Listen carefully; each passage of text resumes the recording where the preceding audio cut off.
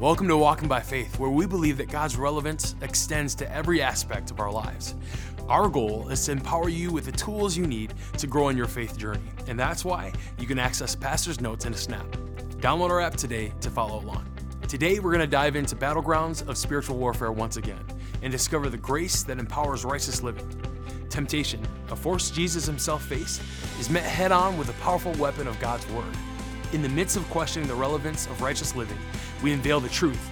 Grace is not a license for sin, but our guide steering us away from worldly temptations. Get ready to understand the dynamics of victory, grace, and the ongoing salvation of our minds in today's message, The Sword of the Spirit. Hey, I want to thank you very much for joining me today. And it's always a great privilege to get to share with you from the Word of God. Now today I want to talk to you about something that every single Christian faces, and that is temptation. I remember when I became a Christian, I was 20 years old, and I thought, I'm just going to follow God with all my heart, and I'm going to be so spiritual that I will never get tempted again. Well, I just want to let you know that there is no such place. When Satan tempts Jesus, this is how it ends. It says, now when the devil had ended every temptation, he departed from him until a more opportune time. Even Jesus, the devil left for a while, but he said, I'm coming back again. See, temptation is not just an event, is not simply an event. It is something that we go throughout our entire life. It's not just a battle. I would say it's a war. I remember years ago, a man came up and asked me to pray for him and said, pray for me that I will never be tempted again. And I simply said to him, but I would have to pray that you die, because you're going to have temptation as long as you're alive. The reason for that is found in Romans 7 in verse 23, where it says, the law of sin which is in my members. In other words, in the physical body, there is the law of sin. There is this inclination towards sin. And as long as you're in a physical body, you're going to be faced with temptation. It's part of the Christian life. Resisting the devil, right? The Bible tells us, 1 Peter 5, verse 8, be strong, be sober, be vigilant, because your adversary, the devil, goes about like a roaring lion, seeking whom he may devour. Verse 9, resist him, steadfast in the faith. And one of the greatest keys to resisting the devil we find, again, in Jesus' life. It says that Jesus is led by the Spirit into the wilderness to be tempted by the devil. Let me just say this. God is not afraid of the devil. And you and I should not be afraid of the devil or afraid of his temptations. It says when he'd fasted for 40 days and 40 nights, afterwards he was hungry. And when the tempter came, notice this is one of Satan's names. He is called the tempter. He comes and said, if you're the Son of God, command these stones to become bread. And Jesus answered and said, it is written, man shall not live by bread alone, but by every word that proceeds out of the mouth of God. The way that Jesus faced temptation, faced the devil, was with the Word of God.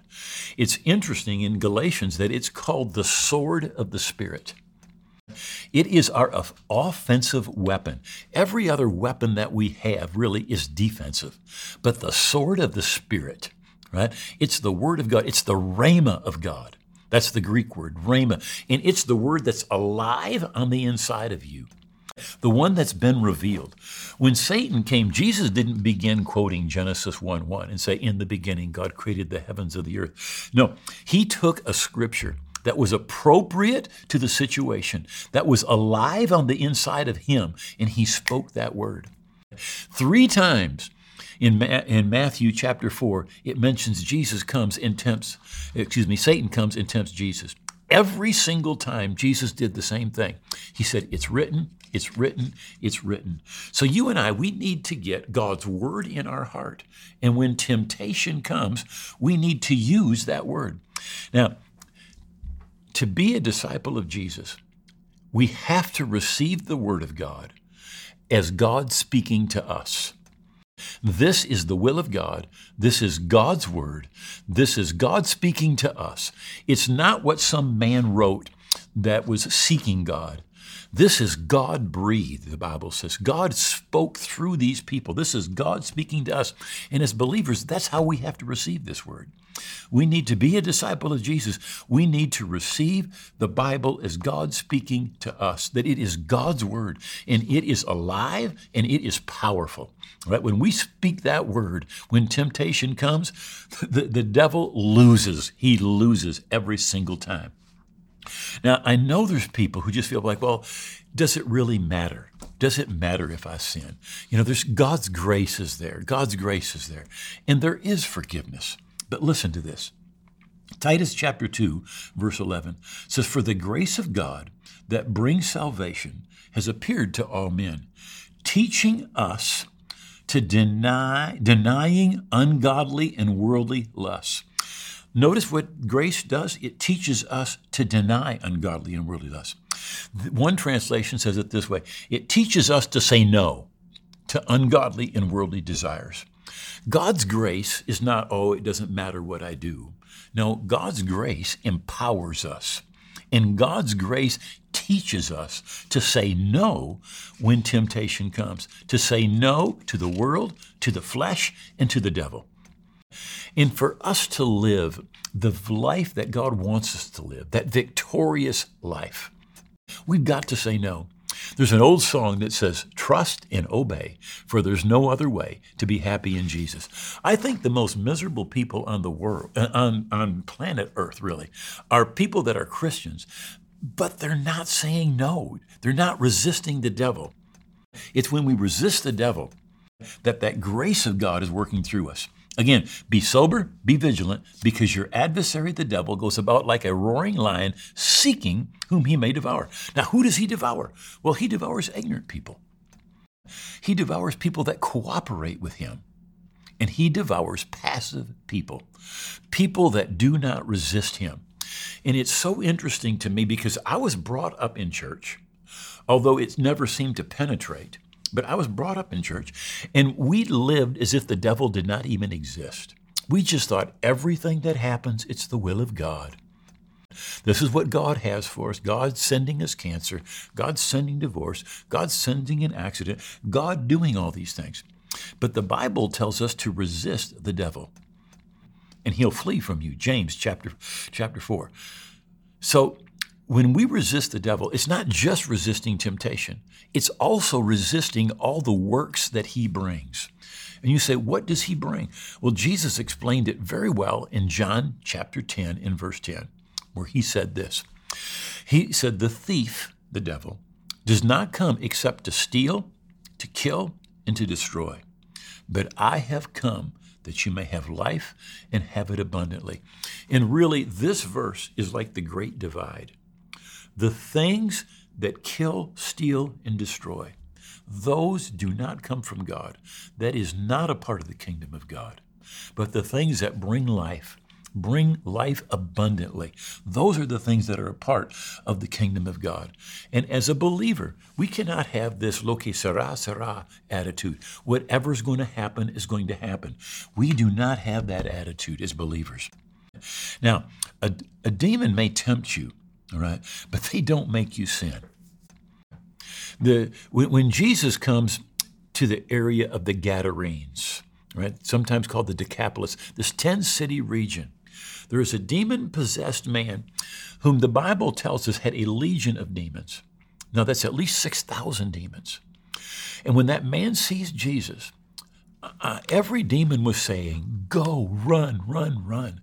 But that man ran, fell at Jesus' feet, and worshiped him. And Jesus set him free. Somehow that man knew, if I can get to Jesus, there is help for me. There's deliverance for me. There's freedom for me. There's victory for me. You see, all the demons in hell could not make him go the other way. The devil cannot make you do anything. Flip Wilson said, "The devil made me do it." No, the devil can't make you do it. You have to surrender your will to the devil. It's in 2 Timothy chapter 2 in the last verse. And it talks about praying for people that they may escape the snare of the devil, having been taken captive by him, that's Satan, to do his will. See, when you're doing his will, it's because your will has become passive. You're just going with the flow, right? You're not resisting the enemy. James said it this way. He said, each one is tempted when he's drawn away by his own desires and enticed. And when desire is conceived, it brings forth sin. And sin, when it's full grown, brings forth death. So what we need to do is we need to crucify the flesh. Now, 1 Thessalonians chapter 5 and verse 23 says, may the very God of peace sanctify you completely. May your whole spirit, soul, and body be preserved blameless to the coming of our Lord Jesus Christ. So you're a trichotomy. You are three parts: spirit, soul, body. I think it's interesting. Most of the time when people quote this, they go body, soul, spirit. But it's spirit, soul, body. The spirit is the real person that you are. Your soul is your mind. And your body is the house that you live in. You are that real spirit. Jesus tells the story in Luke chapter 16 of the rich man and Lazarus. He talks about Lazarus. He says, and Lazarus died, and the angels carried him. Lazarus was a poor man. They took his body, they put it in a pauper's tomb. But angels carried him. You see, someday, if Jesus tarries, your body, my body, they're going to wear out. They're going to die. And the real you that lives on the inside of that body is going to step out, right? That's the spirit. And angels are going to carry you either into God's presence or into a place separated from God. But you're going to be carried. Now, they took his body, they put it in a tomb, but angels carried him because you're not your body. Your body is the house that you live in. But you are the spirit. You have a soul or a mind, and you live inside of that body. That's how we have to think as believers. So the Bible says, Romans 12:1, I beseech you therefore, brethren, by the mercies of God, that you present your bodies a living sacrifice, holy, acceptable to God, which is your reasonable service or spiritual worship. Most people don't think of it like this. They think, well, I'm worshiping God when I go to church and I sing, or I lift my hands. I'm worshiping God. But the Bible tells us that when we present our body to God and we say no to sin, that's worship. And it calls it spiritual worship. Now notice it says you present your bodies a living sacrifice. You are a spirit, you have a soul or a mind, you live inside of a body. Romans 7:23, the law of sin abides in your members or in your body. Your body does not get saved when you become a Christian. Your spirit gets saved. 2 Corinthians 5, verse 17 says this, if anyone is in Christ, you're in union with Christ, you're a Christian, anyone's in Christ, you are a new creature, a new creation. Old things have passed away. Behold, all things have become new. Now, when you become a Christian, what becomes new? Well, your spirit becomes new. That's the part. You see, if you're bald before you get saved, you're still bald after you get saved. If you're fat before you get saved, you're still fat, right? It's not your body that changed. And it's not your mind that became new. You understood math, you understood trigonometry, whatever it is that you understood with your mind before, it's still there. In fact, your mind has been affected by the culture that's around you and by your family. It's not your mind that becomes new. Your mind still can think all of the same thoughts, but your spirit is new. That's why it says over in 1 John that who's ever born of God does not sin, because his seed, his nature abides in him. Where is that? It's here in your spirit. I remember when I got saved, right? Before I was 20 years old. Before I was saved, I did not want to go to church. I did not want to read the Bible. I did not want to be around Christians, right? I become a Christian, and all of a sudden, I want to read the Bible. I want to go to church. I want to worship God. I want to hang out with Christians. I want to pray. What happened? I became new. In fact, the truth is when you become a Christian, you become ruined for sinning. because your spirit is never going to agree. Your flesh may want to sin, and you may go and you may slip and you may fall. But inside in your heart is never going to agree with it because you're a new creation in Christ. You've got God's seed. You have God's nature on the inside of you. That's the part of you that became new. So literally, your spirit was saved. The moment you received Jesus, your spirit is saved. Then your mind is in a process of being saved. And your body, well, you need to present your body to God. You need to take, in fact, one translation says to present every member of your body to God. You need to say, God, I give you my hands. I give you my eyes. I give you my feet. I give you every part of my body. All right? And you dedicate your body to God. And it's not something you just do one time. It's something that we need to do again and again. And honestly, Romans chapter 12, verses 1 and 2 are the key verses to living a victorious Christian life. And the first part of it says you need to do something with your body. When you became a Christian, God did something with your spirit. Your spirit is born again. Your spirit is new. You are a new creature, a new creation in Christ. God puts his love, it's shed abroad in your heart, the Bible says, by the Holy Spirit. But everything God does when you become a Christian is in your spirit. But then God wants you to do something with your body. Right? He says, your spirit needs to take dominion over your body. You can't let your body run your life because your body's crazy. When there's a piece of cake, when there's a cake, and I eat one piece, you know what my body wants? It wants another piece and then another piece. You know what I need to tell my body? No. You just need to tell your body no. Why? Because you present your body to God and you say, God, I give you every part of my body to serve you, to love you, to be a part of your kingdom. I present my body to you, and I'm not going to let my body run my life. I'm going to tell my body what to do. My body is not going to tell me what to do. And most people, their body is telling them what to do. So you do something with your body because God did something with your spirit, right? And your spirit is supposed to have dominion over your body. But then it's really, I think this is just super, super interesting that the next verse, the 12th verse, first verse of Romans 12 tells us what to do with our body. We present it to God. We don't let it run our life. Then it says, don't be like the people of this world, but let God change the way you think. Other translations say, but be transformed by the renewing of your mind. But what the renewing of your mind means is change the way you think.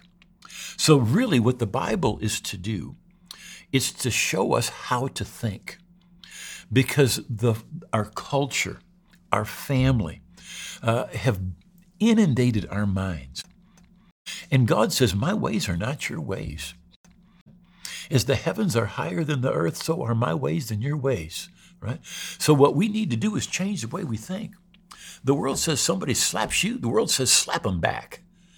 But what does Jesus say? He says, turn the other cheek and pray for them and do them good.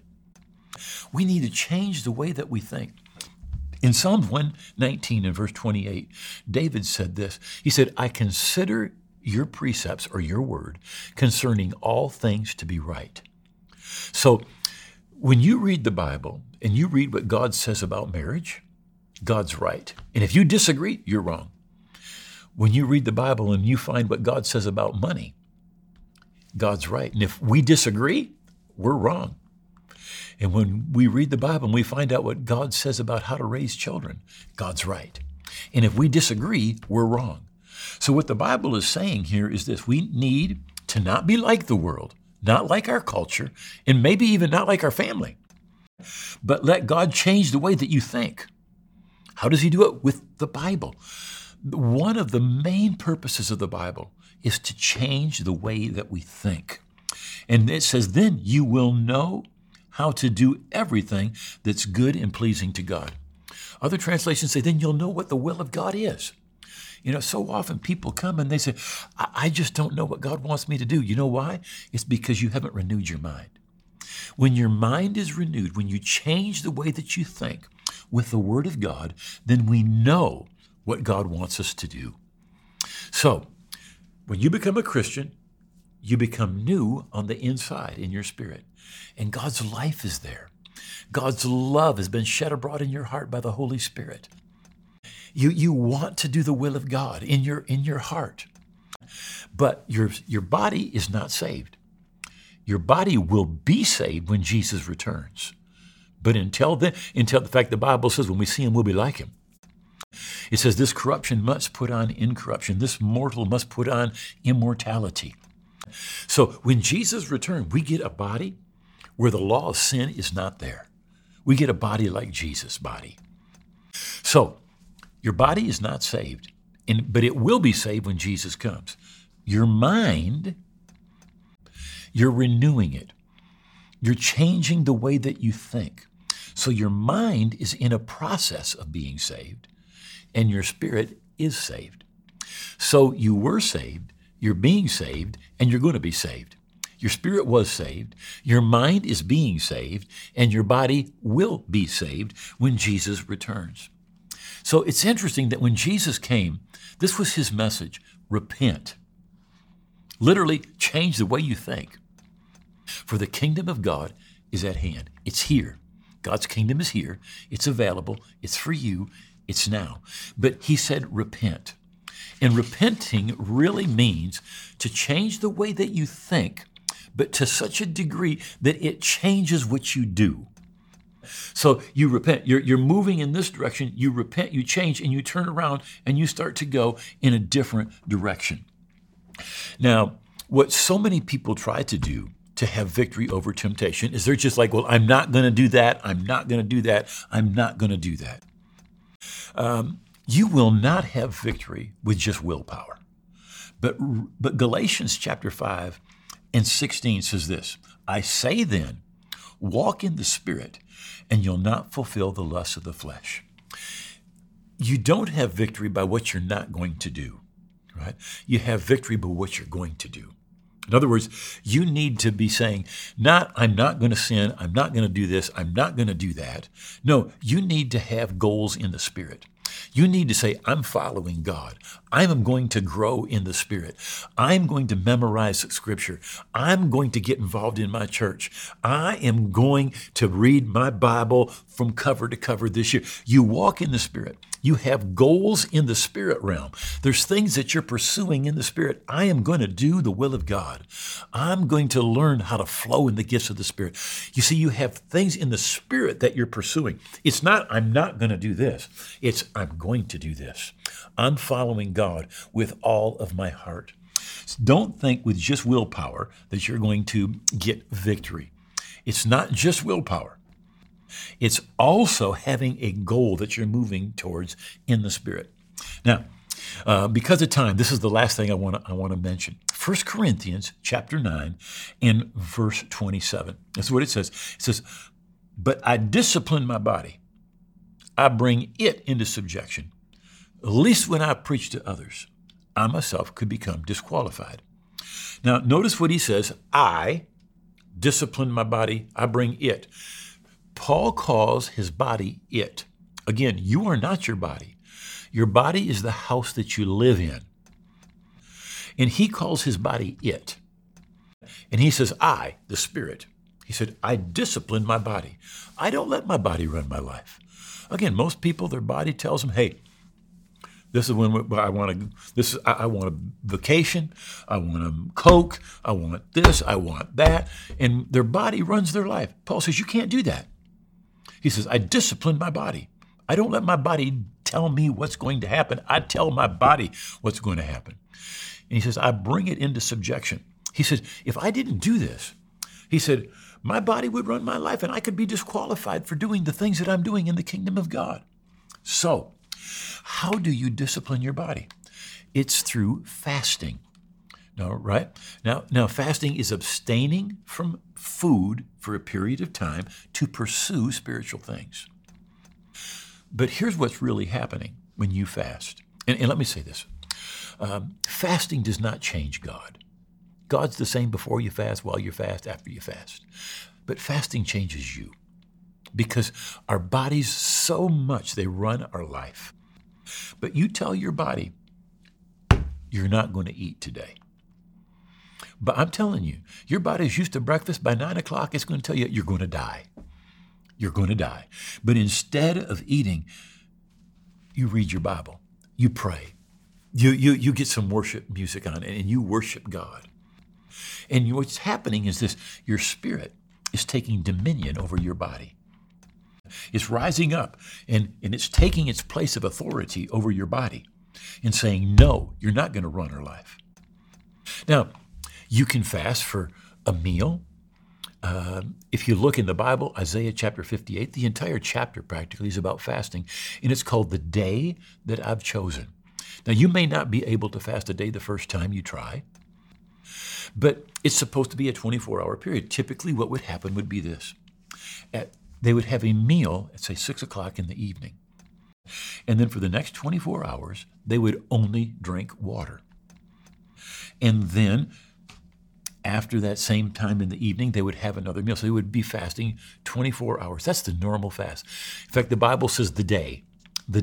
It's almost, except when God does something special or puts something special on your heart, it's a day. It's just a day where you seek God instead of eating. You let your spirit dominate your life. And what happens is your spirit rises up and your flesh becomes weaker and your spirit takes this place of dominion over your flesh.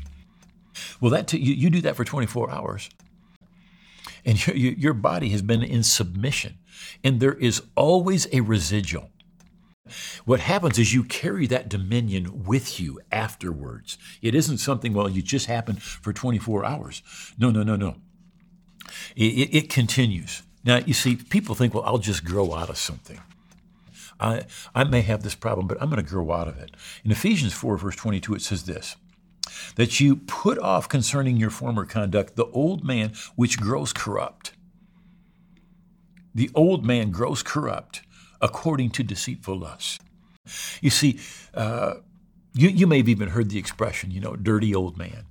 Well, the truth is, when sin is not dealt with, it just keeps growing and growing and growing. The Bible says it grows corrupt. It doesn't just go away. But what we do is we resist temptation with the Word of God. And we take time and we prioritize seeking God. And Paul said to fast. Right? In fact, Jesus said this. He said, when I'm gone, he said, my disciples will fast. In fact, Jesus said, when you fast, don't do this and do this. It's something that Jesus expected Christians to do. And it's interesting to me how nowadays so few Christians have this discipline in their life to skip a meal or two or a day and just drink water, seek God. Now, if you have health issues, you should, of course, consult a physician. But for most of us, this is not going to hurt us. This is actually going to help us physically. But it's really going to help us spiritually. Notice that Paul said, I could become disqualified. How? By letting my flesh run my body. As Christians, we have God's life, God's nature. We are new creations in Christ. And His love has been shed abroad in our hearts by the Holy Spirit. Inside, you are new.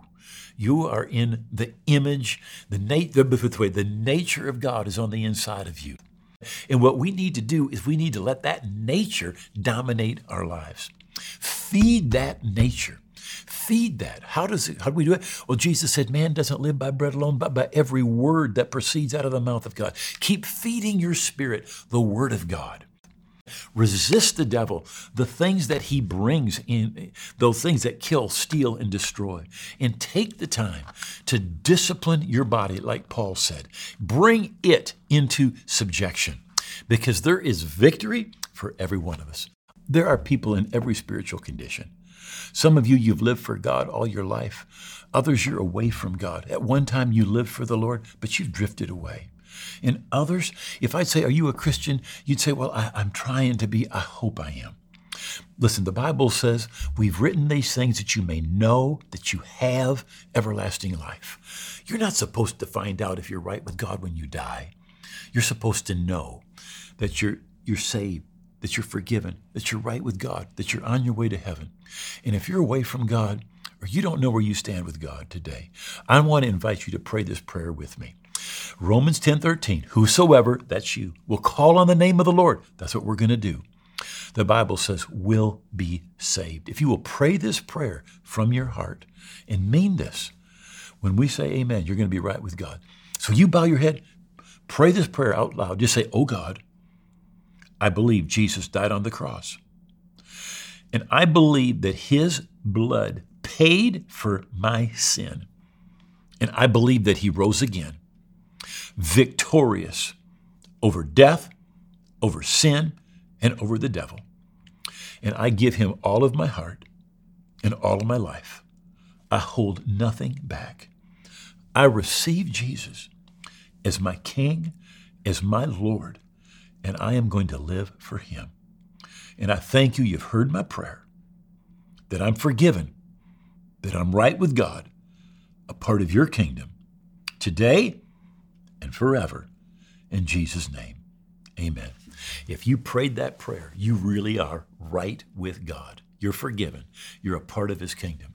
I wrote a book. I want to get you this book absolutely free of charge. All you need to do is contact us. The information is right there on your screen. If you just prayed that prayer with Pastor Dwayne, congratulations. You're on the path to one of the best decisions of your life. Need more info? Our team at walkingbyfaith.tv is ready to answer any questions that you might have. Let's journey this together. Get a complimentary copy of Pastor's book, Your New Life, just as he mentioned. Visit walkingbyfaith.tv to have it mailed, download it instantly, or listen to the audiobook. Find all these options on our app too. Packed with practical advice, it's your guide to living a life full of faith. Claim your copy today. Join the movement at Walking by Faith and be a catalyst for change. Your contribution fuels the creation of empowering content, transforming minds, and amplifying voices. When you invest in God's kingdom, blessings pour out. Malachi 3:10 promises that. Giving is a breeze as well. Text WBF-GIVE to 1-888-364-GIVE. Visit walkingbyfaith.tv/give or click the giving icon in our app. Thanks for standing with us. Together, we're making an impact. Need prayer or want to connect with us? Simply scan this QR code to send a prayer request, download our app, read our weekly devotional, and so much more. You can also catch today's episode with closed captions on Rumble. Our prayer is that you renew, resist, and rejoice in the victory secured for us by the power of Jesus Christ. Have a wonderful week.